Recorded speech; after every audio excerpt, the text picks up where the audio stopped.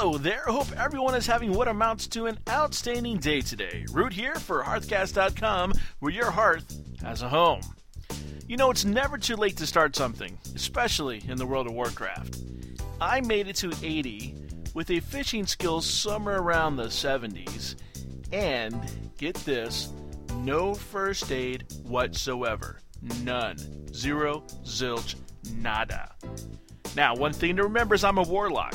I get a Hellstone at level 10, Drain Life at 14, Siphon Life at 30, and there are many other talents and spec-based spells that also have a health benefit. So really, first aid was something I never missed. While I know that's nothing to brag about, because I can already hear the cries of noob, I can say that at 80, the fishing and first aid quests are no sweat whatsoever. Leveling up just takes gold and time, and right now, I've got both of those.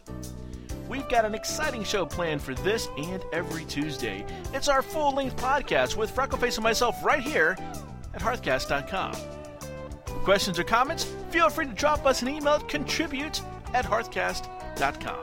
Until next time, this has been Root. Take care.